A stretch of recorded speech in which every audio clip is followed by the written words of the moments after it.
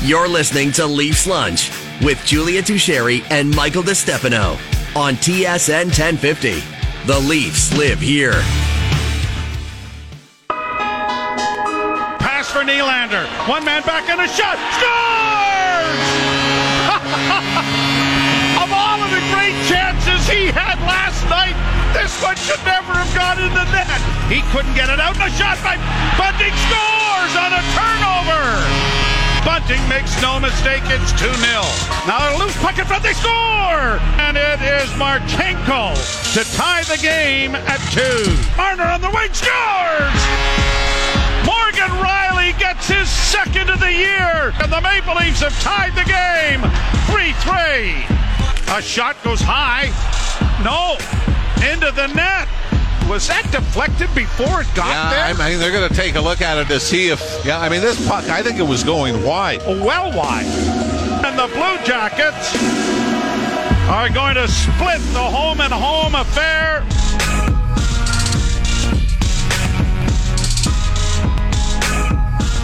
All right, welcome in, everybody. Leafs Lunch on TSN 1050. Julia Toucheri and the Mike DeStefano along with you today. You heard Joe Bowen say it right there. The Leafs split the home-and-home against Columbus. They've got the day off today ahead of a game on Wednesday. But for now, AB, a lot to get into over the weekend. 2 games since we last spoke to you all. And Mike Johnson will join us in the next 5 or so minutes to chat about Friday and Saturday. And a lot going on around the league, too, with trade activity and more rumors than anything else, AB, and more chat than any actual movement, but some chatter happening nonetheless. But chatter in Leafs Nation today. Well, go ahead. Chikrin was supposed to get dealt. I don't know what happened. We're sitting here on Monday, and the guy's still in Arizona.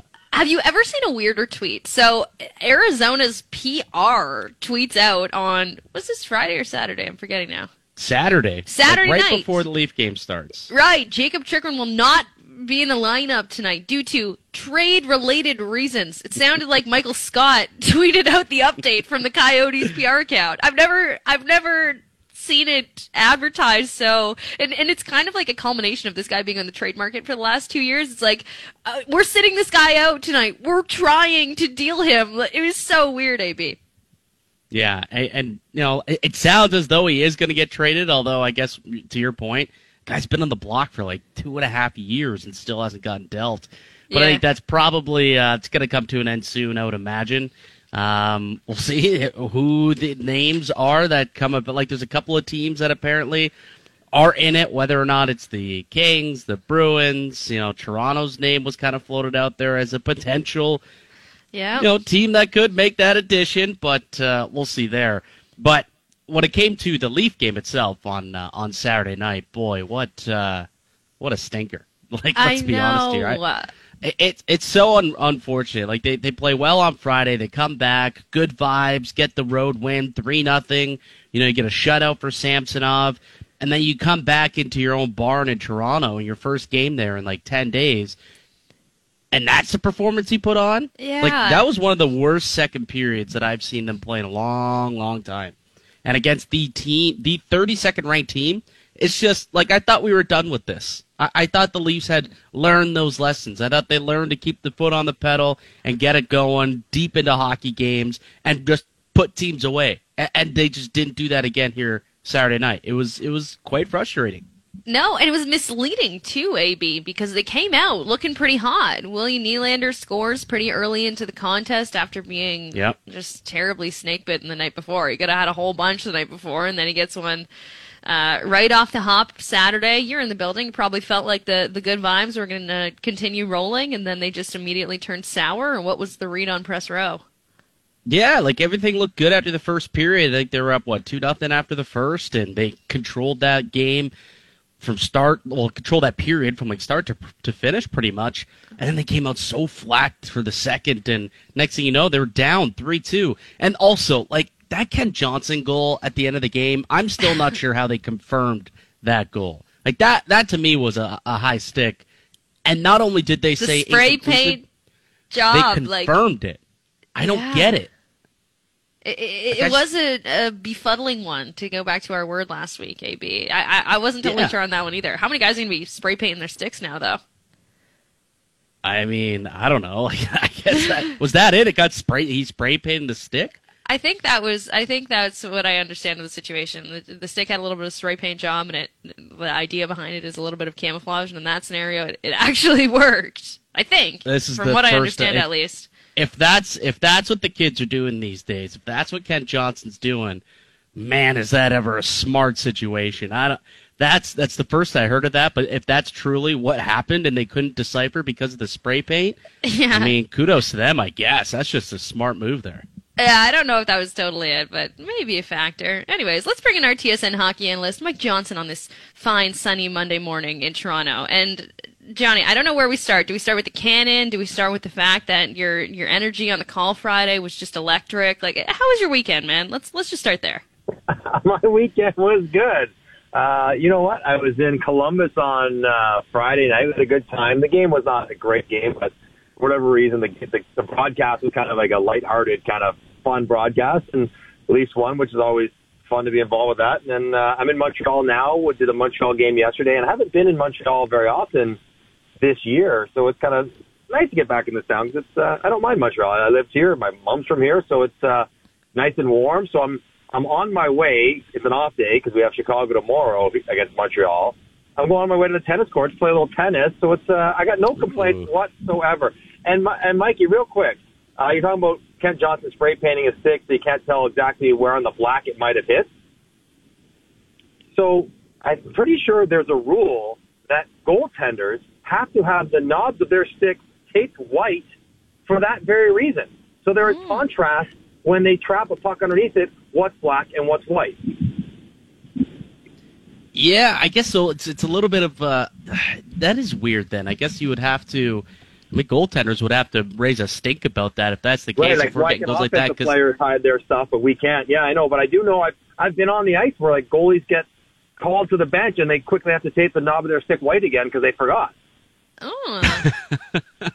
I don't know. That to me was one where the weird part was that it was confirmed, though. Like, to me, I don't see. I could understand because it was called a goal on the ice if they say inconclusive when we, decide that the goal will stand due to inclusivity. But I just conclusivity.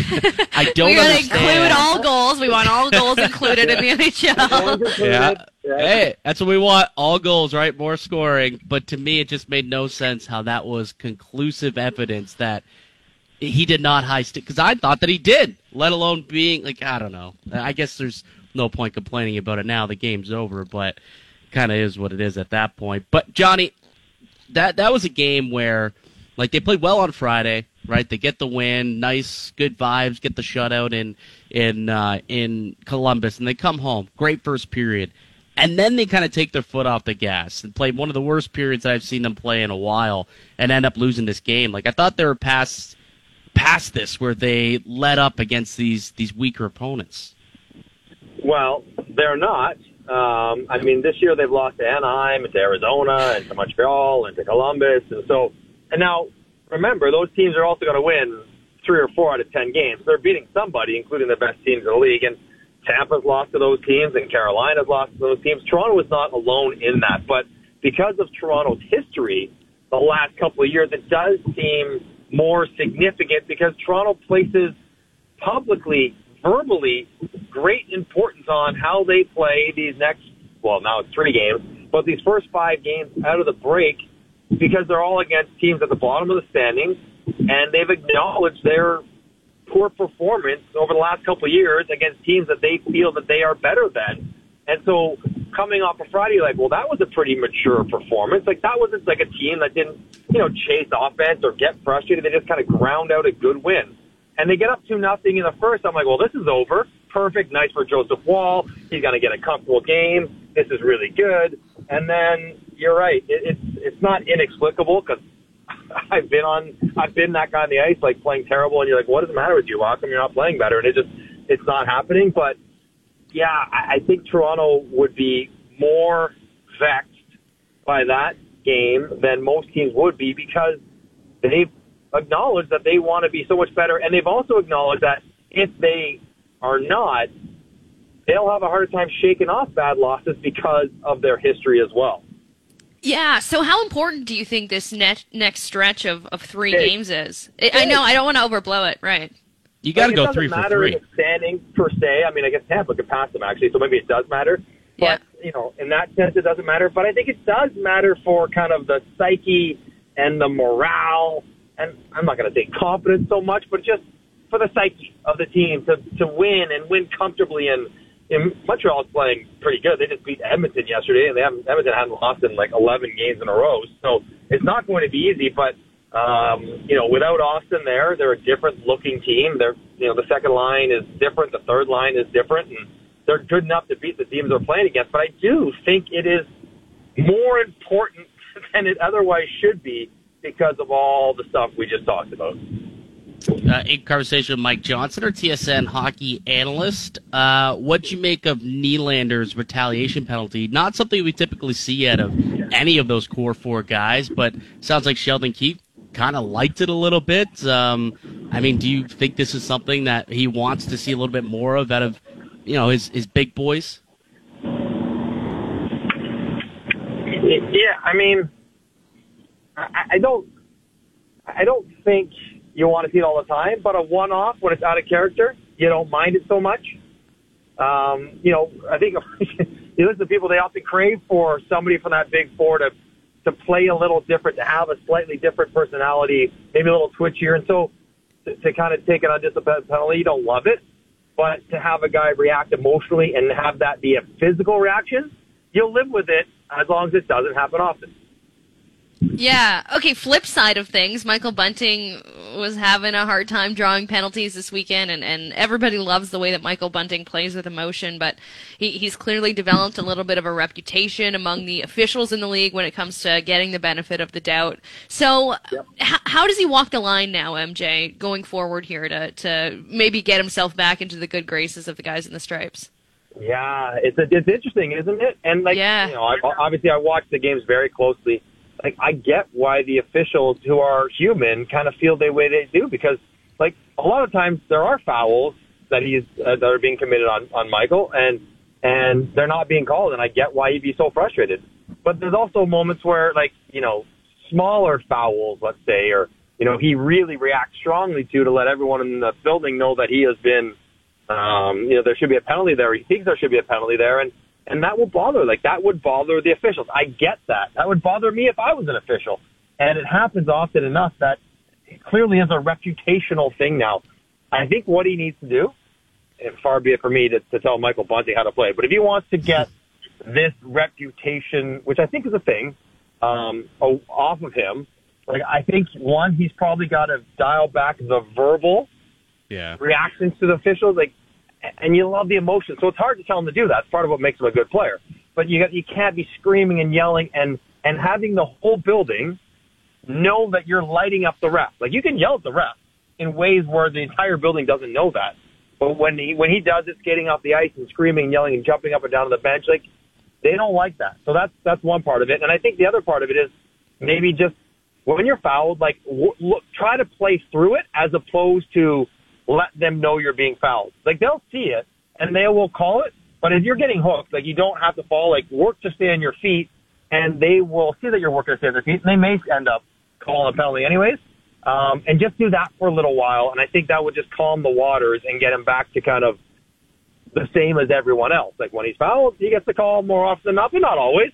And when he's not fouled, they just kind of, or when they don't kind of not call something because is he making it up? Is he embellishing? Is he accentuating? Whatever word you want to use.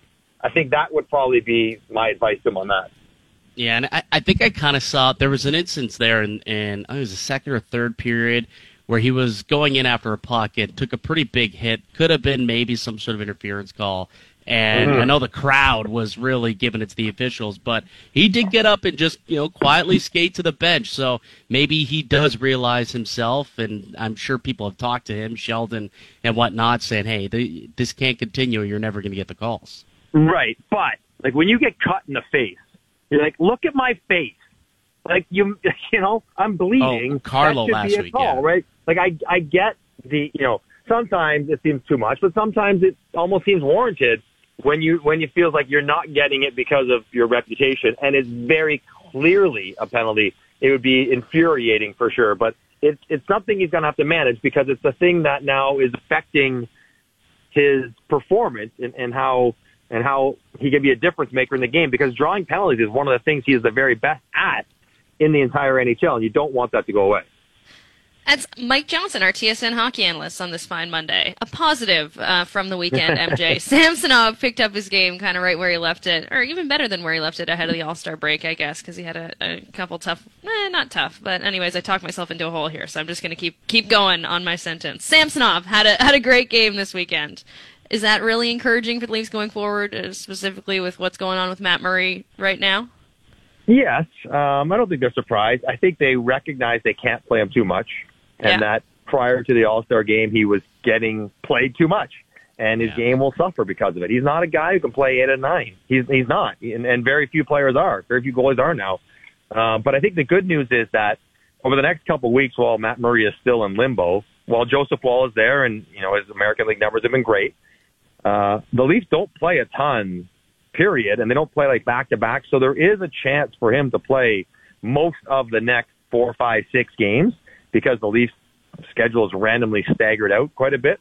And that's a good thing. He's a very good goalie. He's playing well. It was funny to watch him in Columbus. He talked about not feeling great, and while he played well enough to get a shutout, there was a whole bunch of times where he makes saves that are not textbook kind of structured.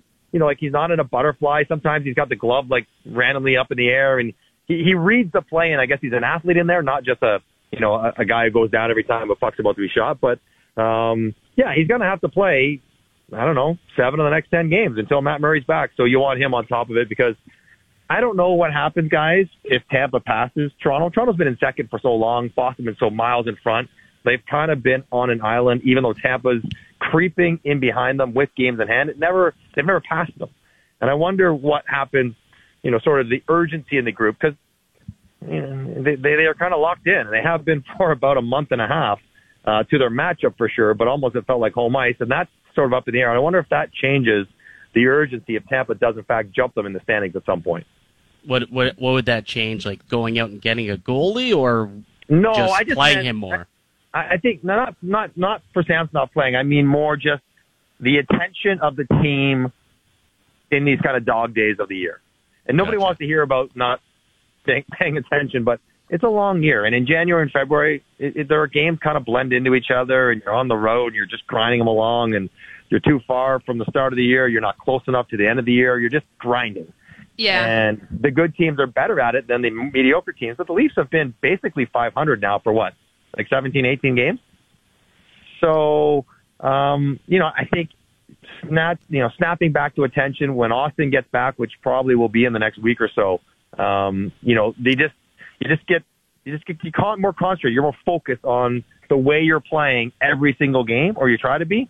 And I think the Leafs probably could use an uptick in that focus, because this is what you're seeing. Like some good games, some not as good games, some mostly good moments, but some odd breakdowns at the inopportune time at the wrong moment. And that's what's hurting them. And I think some of that might be almost helped by, Tampa really pushing up on them and saying, okay, if you want home ice, you gotta play better. Yeah, that's fair. Dog days this season, and got to take that into consideration. But is one of the underrated, disappointing parts of that lapse of focus on Saturday the fact that Joseph Woll was really left hung out to dry? Yes, for sure. We all like storybook endings, Julia, and it'd be nice to say, well, we got a young guy here, and we want to support him, and we're going to play hard for him because we care. And, I guess that's kind of true, but it's not really true. We all care about each other. But, I'm going to block a shot, play as hard as I do for Matt Murray, as I do for Joseph Woll, as I do for Ilya Samsonov. So I don't think it's personal, but I also don't think there's, a personal massive motivation. Well, Joseph Woll's here, boys. Let's really win one for the Gipper. It's he's a good player. He's going to be in the NHL someday.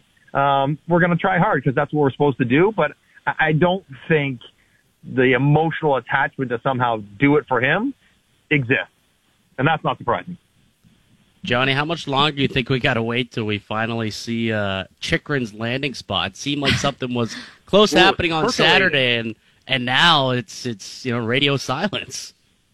Is it always darkest before dawn? I don't know. It feels like it's going to happen soon, right? And I don't know, is it LA? And LA had the Dustin Brown thing, and I get if it is LA, you wouldn't want to do it on a day where you're celebrating Dustin Brown with a statue and the whole bit, which is another conversation. Dustin Brown has a statue outside the building. That's Magic, that's Shaq, Kobe, and Dustin Brown. Like, I know he's the captain and a very, very good player, but he's not like remotely what those. Anyways, this is a conversation. It's awesome. No, yeah. I remember getting into this conversation. So awesome. I think was it last year that they announced that was happening, and I remember getting into this and being like, Dustin Brown, he may mean a lot to that team. He was captain for multiple Stanley Cups, but there's a difference when you look outside of to your point, Staples or I guess Crypto.com or whatever now. Like, there's a difference between the guys who are now on their Legends Row and their version of it outside that arena, and then you've got Dustin Brown with a Stanley Cup. It just, one doesn't really mix with the rest. I love the idea of it, though. Like, I love the idea of some random LA resident walking down past the statues and thinking, who is that caveman among these other players? Yeah, I guess you got Gret and then Dustin Brown. You're like, what is it? Just one of these things is not like the other. But good for him. But back to the original point. If LA is going to do that deal, if they're interested in Chychrun, and I think they are, as a lot of teams should be, they wouldn't want to do it in the day leading up to the day of, or maybe the day after. But now they could probably get there. So if he's not playing, then there's obviously something imminent because you don't want to sit a guy out for 3 weeks waiting to the deadline. I think what's the longest we've heard of a guy getting sat out for trade reasons? A week? I don't remember anyone being really more than a week. So he's 3 weeks out, so it's got to be pretty close. Yeah, you would think. Well, so it was funny, though, because then there was a lot of, I think Bruce Garriock put out a report saying that Edmonton and Toronto have stepped up in their efforts to talk, at least to acquire Jakob Chychrun. Like, do you think that would be, I don't know if you would call it the missing piece, but if that's the big ad, and to this point, it's still an option. He hasn't been dealt anywhere else, so it's still an option for the Maple Leafs. Would that be the big ad that would make you happy at the deadline if they were to acquire Jakob Chychrun? I think you'd have to be delighted to add him, and plus he's going to be around for a little while, so it does help you going forward beyond this year. I'm trying to think of where he would fit in. Left shot guy, I guess. If you're going to have, is he going to play second pair defense and push Gio down to the third pair? Is it Morgan Rielly, Chychrun, Giordano? Probably. Does that push Sandin out of the lineup? Or does Sandin go the other way? Who knows? But, he would be really, really good. I still think they need a forward. Now, wingers, which I would, they're easier to get than Jakob Chychrun. You can go get, some sort of offensive support forward a lot easier. I think you would be happy with him. He's having a great year, too. He's scoring at like a 65-point pace. He's scoring goals. He's playing 25 minutes, albeit on not a great team. But he would fit in nicely in Toronto if you could get him. I just don't know if Toronto, if it's not Matty Knies and it's not first rounders, like LA has so many high-end prospects. Like, they are stacked with high-end guys, first rounders and everything else, that I don't know if the Leafs would be able to match the package that the Coyotes may be able to get from other teams. Yeah, right. Although, like, Matt Knies, like, I was thinking about this, the Coyotes would probably value him next to Toronto, maybe as a higher value than maybe other teams would, being a local Arizona kid. His teammate, Logan Cooley, is an Arizona prospect. Right. Like, that would make sense if they want to bring him into the fold, and that's one thing that Toronto could offer that other teams simply just couldn't. That's a good point, for sure. I don't know how much Matthew Knies resonates in Arizona. Like, the Coyotes aren't getting an uptick in ticket sales because Matthew Knies is on the team. He's not Austin Matthews yet. But I think the Logan Cooley connection, the local connection, maybe makes him a more attractive prospect than, let's say, Alex Turcotte of the Kings. Right. You know what I mean? Like, somebody like that. Yeah, that probably is true. Yeah. Okay, the other name on the market this weekend, CJ was reporting a little bit about the Sharks and the Oilers, potentially chatting a bit about Erik Karlsson. I don't know how they would make this work, MJ, but just indulge me for a moment. What would that power play look like? Like, I feel like it would change the world. Well, I mean, were they going to be better than the best ever? I mean, I don't know how much better they're going to get. You know right? what I mean? Like, the 31-5, the best power play in the last 45 years was the Islanders. Early 70s was 31-9. So, like, I don't think he makes them better on the power play. He makes them better. Of course, he's having an incredible year, but the power play, I don't think he's going to go at 50%. is going to go at 30% still because that's what the best power plays can do. But, I mean, Erik Karlsson, I was checking this morning. Mike, you can back me up on this. Like, this talk that, well, it's just all offense. He doesn't play any defense. No. At 5-on-5, the Sharks, when Karlsson is on the ice, they're like a plus 16. That's crazy for a terrible team. And then when he's not out there, they're like minus 30 when he's not out there. So you think about the swing when he's out there, and some of that's driven, of course, by the goals he scores. But it's not like he's just piling up points at the expense of getting scored on all the time. That is not the case. He's having an incredible year. Another 3 points yesterday. He's on pace for 110. 110 with 30 games left. I know he's got lots of term and lots of money, but if you're ever going to trade him, if you're ever going to trade for him, it feels like now is the time when you have to do that because he's never going to play better than this. Yeah, for me, Johnny, honestly, it's not even the power play that I'd be excited for. It's what he could do for Edmonton at 5-on-5 because that power play's been unreal. But at 5-on-5, they're like middle of the pack in scoring. So if you could add Erik Karlsson, who leads the entire National Hockey League in points at 5-on-5 on a crap team like San Jose, I mean, you link him up with Draisaitl and McDavid and Hyman and Nuge and Evander Kane. I mean, oh my goodness, this team immediately becomes, a dark horse favorite in the West.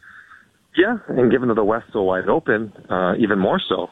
So, yeah, and, we talked to Ken Holland last week, and he's like, well, dollar in, dollar out. I'm like, I don't think so, because you're bringing in even if you eat 4 or 5, you're bringing in a $7 million version of Erik Karlsson. They're going to be able to dump $7 million. I mean, Puljujarvi, I think, is going to go on waivers any day or get traded any day because they have to activate Yamamoto. But unless there's an injury, it does become a pretty hard deal to make, just because to move out that amount of money is going to be difficult. But, it would be exciting to see him change teams. I don't know. Respectfully speaking, I mean, he wants to win. He wants to play with good players. Edmonton has both of those things. Edmonton is very different than San Jose, a place to live. He does have a family now, and he has 4 more years. So, would he want to take that on as well? That is a different existence for a family man and everything else. Yeah, I guess it's something to also kind of think about. But he lived in Canada before in a Canadian market for many, many years. So I don't know how much different it might be. And he didn't sign an extension there. So. Yeah, that's what I was going to say. It didn't seem like he loved it. Yeah, that's true. There's a lot of issues going on in that city. That's fair. All right, Johnny. Appreciate the chat as always. We'll catch up again next week. All right, guys. Have a good week. There he goes. Mike Johnson, TSN hockey analyst. Yeah, I mean, Erik Karlsson, if he ends up in Edmonton, for me, that solidifies them in the division. I already came out last week and said I think. Yeah, you did. That's what I was going to say. You said dark horse. I was like, AB, you picked that last week. You can't be calling it a dark horse now. No. I said they'll win the division, but I said dark horse favorite to win the West. Literally, they will be in the Stanley Cup final. I thought you called the West last week. No, I said division. I think they'll win the division. But I think they could potentially, now, if they get Erik Karlsson, compete with, Colorado. Yeah, someone texted us and was like, Erik Karlsson is 73 points. He's still dashed 1 on the year. The team is dashed 34. I'm pretty sure the team's goal differential is in the 33, 34, 35 range. So it's pretty crazy impressive. Yeah, no, he's just playing unbelievable hockey. And look, the Sharks should want to move him. This is the one. This is your chance to get rid of that contract. Let's be honest. Even if you don't get a massive return, just to get rid of that contract and make sure that you can move on from this and go into the gutter and really tank for Bedard. If you can make it work, if other teams can make it work cap-wise, you do it. You got to do it. I think that's best. Yeah, the guys this morning, Matt was making me laugh this morning, but he had a good point. They should be clamoring to get him out of there. He keeps getting them points. They don't want those this year. No. They don't.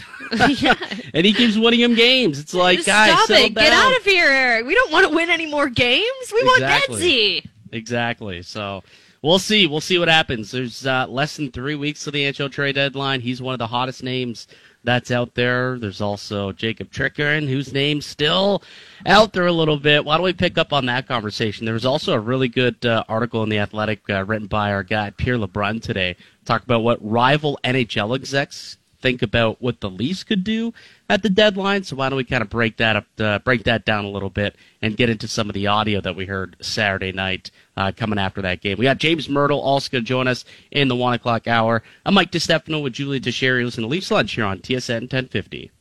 Matthews has done it again. Now, back to Leafs Lunch on TSN 1050. The Leafs live here.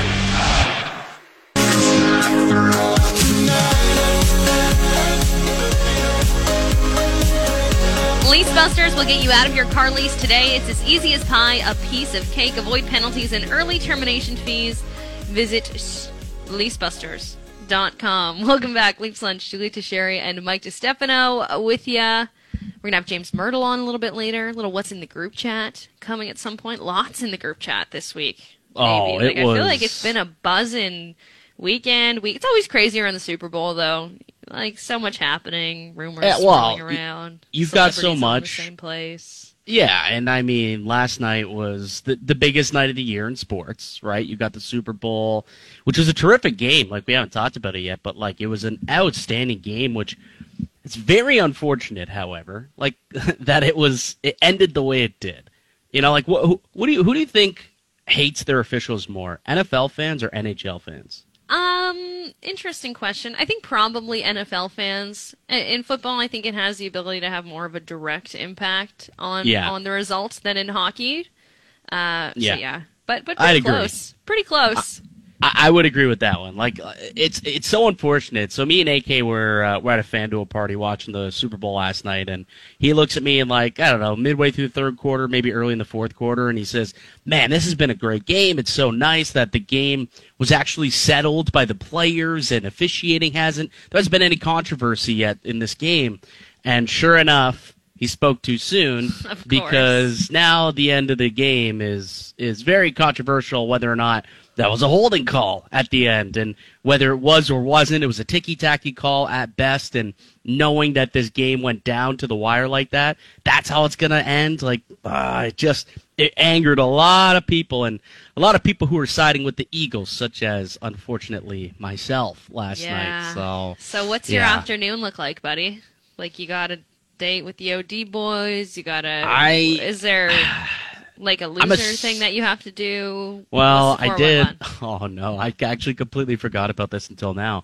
I made a bet with Hazy B last week that loser has to take the winner around on a rickshaw through the TSN studios. You're kidding. No.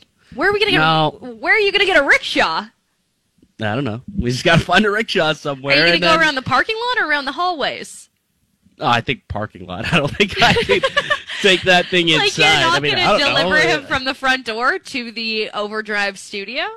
I was thinking I would have to take him from his car to the front door, and then vice versa, take him back to his car. I think that's probably what was going to end up happening. But right. And then I think I got to wear the Team Luke Bryan hat for a show, which it's going to suck so bad. Yeah, that is quite. Do you at least like any of Luke Bryan, the artist's music? Do you like any of his songs? Yeah, he's got make it feel a little bit better. Like, you could channel that you're only supporting the artist and not the betting group known as Luke Bryan. Yes, I will tell my children when they see that photo. No, just a massive Luke Bryan fan. You were supporting the artist. You wanted the country girls to shake it for you, and so you were supporting Luke Bryan and not the betting group. Exactly.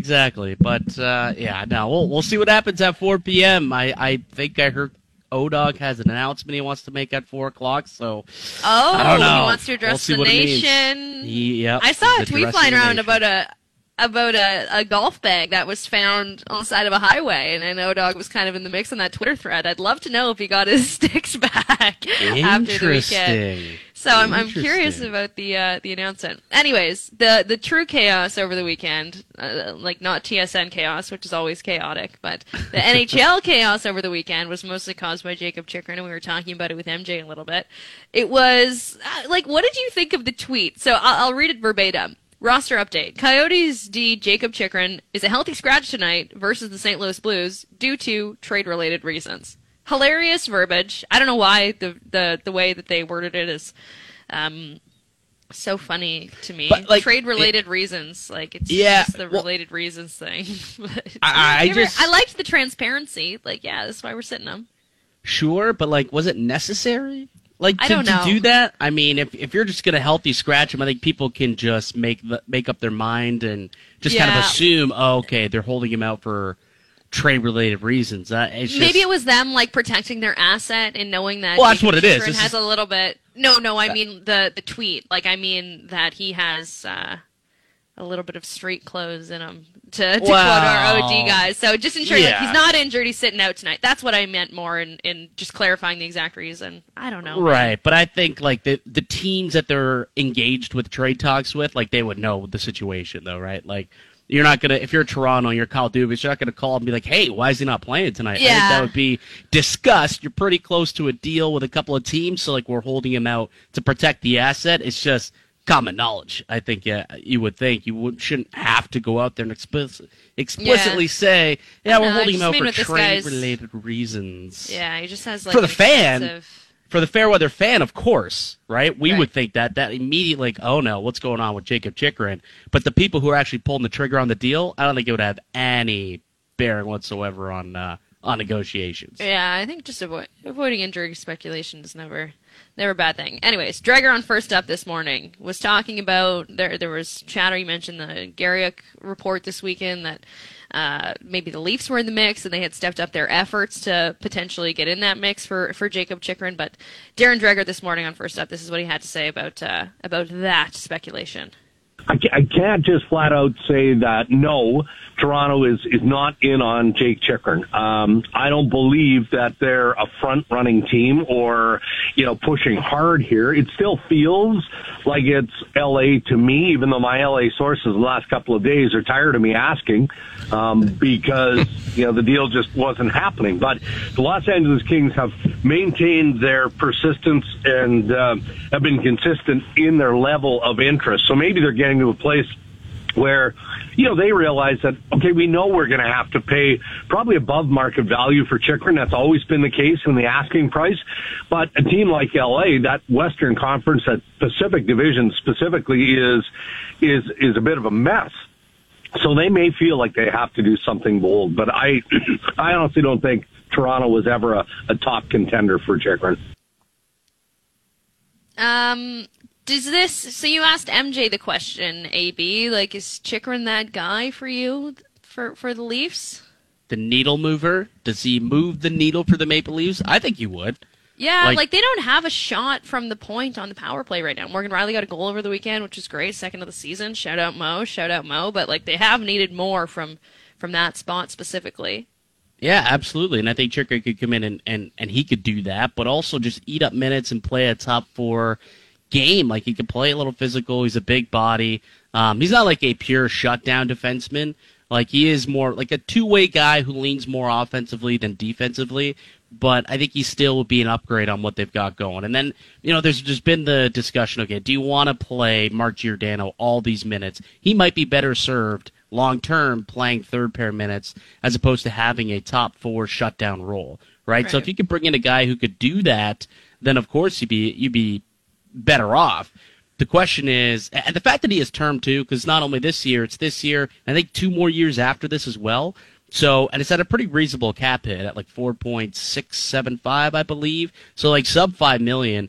I mean, you'd be excited to add this player into your lineup 100%. The question, of course, comes down to, do you want to add the biggest asset and take up the biggest amount of cap space on a defenseman or on a top 6 forward? And that's ultimately what this big question mark has been over the course of the last, few months really for the Maple Leafs as the trade deadline nears is, do we add up front or do we add on the back end? Because if you add Chychrun on the back end, I don't know how much of an impactful forward you could really get up front because you're taking all of that cap space allocation and moving it into your defense. Yeah, okay, well that leads us to an interesting conversation, AB. Pierre LeBrun put out a really good piece in The Athletic over the weekend, and it essentially caught up with a whole bunch of executives around the NHL over this past weekend, and they talked about the Leafs. Who else would you talk about other than the Leafs? And all of the front office execs voted with the idea that the Leafs should probably add a forward. That was the most vital thing they needed. But when you're reading through it, there's a couple of executives that think that the Leafs aren't one move away. Like, they really should add someone up front, and they really should add someone on the back end, which is kind of what Kyle Dubas said that he was going to try to do if it's physically possible once March 3rd comes around. Yeah, and I think the main theme that I got, too, from reading through, I think he spoke with 7 NHL executives around the league just to gauge what they believe the Leafs should do or what they would do if they were Toronto, I suppose. And it was, yes, add a top 6 forward. There was also an element of adding size on the back end as well. Like, I thought that was also important. Just in general, size. Even there's a couple of guys, execs said, maybe some experience with size on the third and fourth line could be had. I mean, Pierre Engvall, that third line basically got benched for the back half of that second period the other night. Like, they didn't play good at all. Like, that wasn't a great game for that Engvall, Kampf, and Joey Anderson line. Kampf, I looked it up. He's been on the ice for a lot of goals lately. Like, he's been, I think it's like 12 goals in the last month or so. So David Kampf is a player who maybe we're getting to a point where we're relying too much on that guy. I don't know if he's injured, if there's something going on with him. Like, at this point, there is, and I don't want to speculate, but he's certainly not playing as. I don't want to say he's not playing as well, but like the numbers aren't supporting him as positively as they were earlier on in the season. And he seems to be on the ice for a lot of goals against. So do you maybe want to add a third line center and push him down to 4C? Like, could that be where you go? And that's kind of where the Ryan O'Reilly conversation kind of comes into play here. So there's a lot of different ways that the Maple Leafs could go about their NHL trade deadline. Like, they that's the thing. And that's also something else that one of these front office members said was there's not really one hole that you could plug. There's a couple of different moves that they kind of need to make. They're not one guy away, which I thought was notable and probably true, to be honest. But at the end of the day, I think if you can get complete buy-in and you can get those top 4 players to play out of their minds, to get really good goaltending, and maybe you do add a more physical defenseman in your top 4, I feel like this team should be able to compete with the best of them.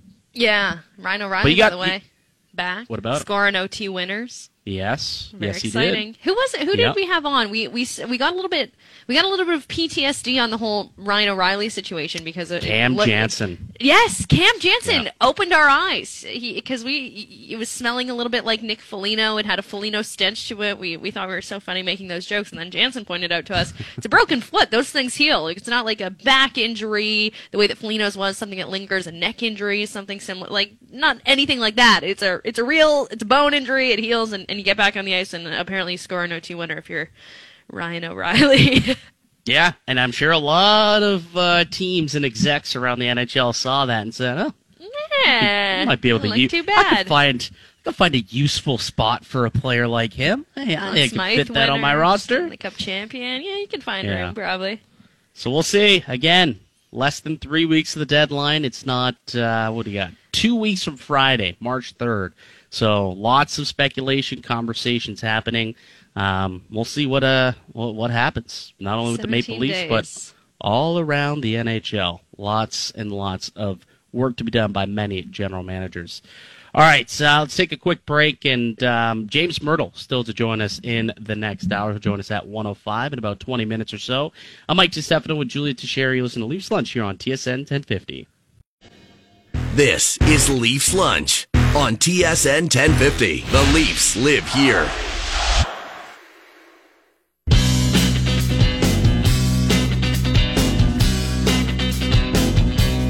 Leafs Lunch is brought to you by Vanilla Visa prepaid cards, available for purchase at Petro-Canada, the perfect gift for any occasion. Welcome back. Julia Teixeira, Mike DiStefano with you here on Leafs Lunch. It was a back-to-back, home and home with the Columbus Blue Jackets over the weekend. The Leafs split it.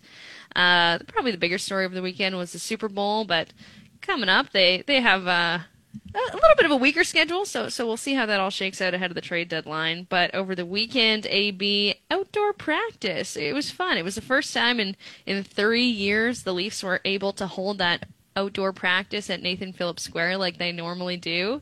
Did you see the video of William Nylander like stopping for a like he's wearing his slides and his full home dressing hockey gear, and he's like taking one step in his little slides and his socks, and then he's having to take another selfie, and like 2 little shuffles in his socks, and then having to take another selfie. So I thought you were gonna bring up the video that was caught. I think it was it Mitchie Marnie who got this video, I want to say. Shout out to her.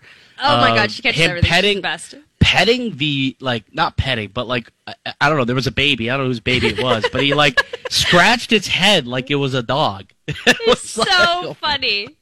There's so many dog dads on the Leafs that they forget when it's a baby. Like, you don't actually have to pet them and give them little pets, but it was nice. Marner had a cute little interaction with his boy Zeus, I thought, on the bench, where he was like, I'll be back soon, gave him a little hug and kiss, and went out onto the ice. Yeah, there's a couple of really good interactions. They brought the doggies out, eh? Well, I'm sure, like, it's not too often you could bring your dog to practice, right? But a nice little outdoor like that. And you know what's weird, though? I wasn't sure. Well, I guess I knew that they were doing this practice, but isn't it typically, like, if you got 2 games in a row, you're supposed to have the day off? Like, that... Like what I heard, that's why they have the day off today. Well, yes, I'm sure that is why the day off today. But I thought that's. I guess they got. I'm assuming they got some permission. Another fine. I will assume that they got permission and they were allowed to do that. But I remember thinking like, oh, after a back-to-back, don't they usually? Oh, okay, all right. It was just a fun day though. Like it's fun for the fans. And... AB, the fun place. Like, did you guys get? Are you guys allowed to do this? AB shows up at outdoor practice. Hey, can you imagine? Their track record hasn't been great this year when it comes to that. So, just looking out for the team. Looking out for the team. Just making sure the boys are getting their allotted time off. Got to get PTO, gentlemen. Get that PTO when you can. That's right. I'm team player. All the way. I like it.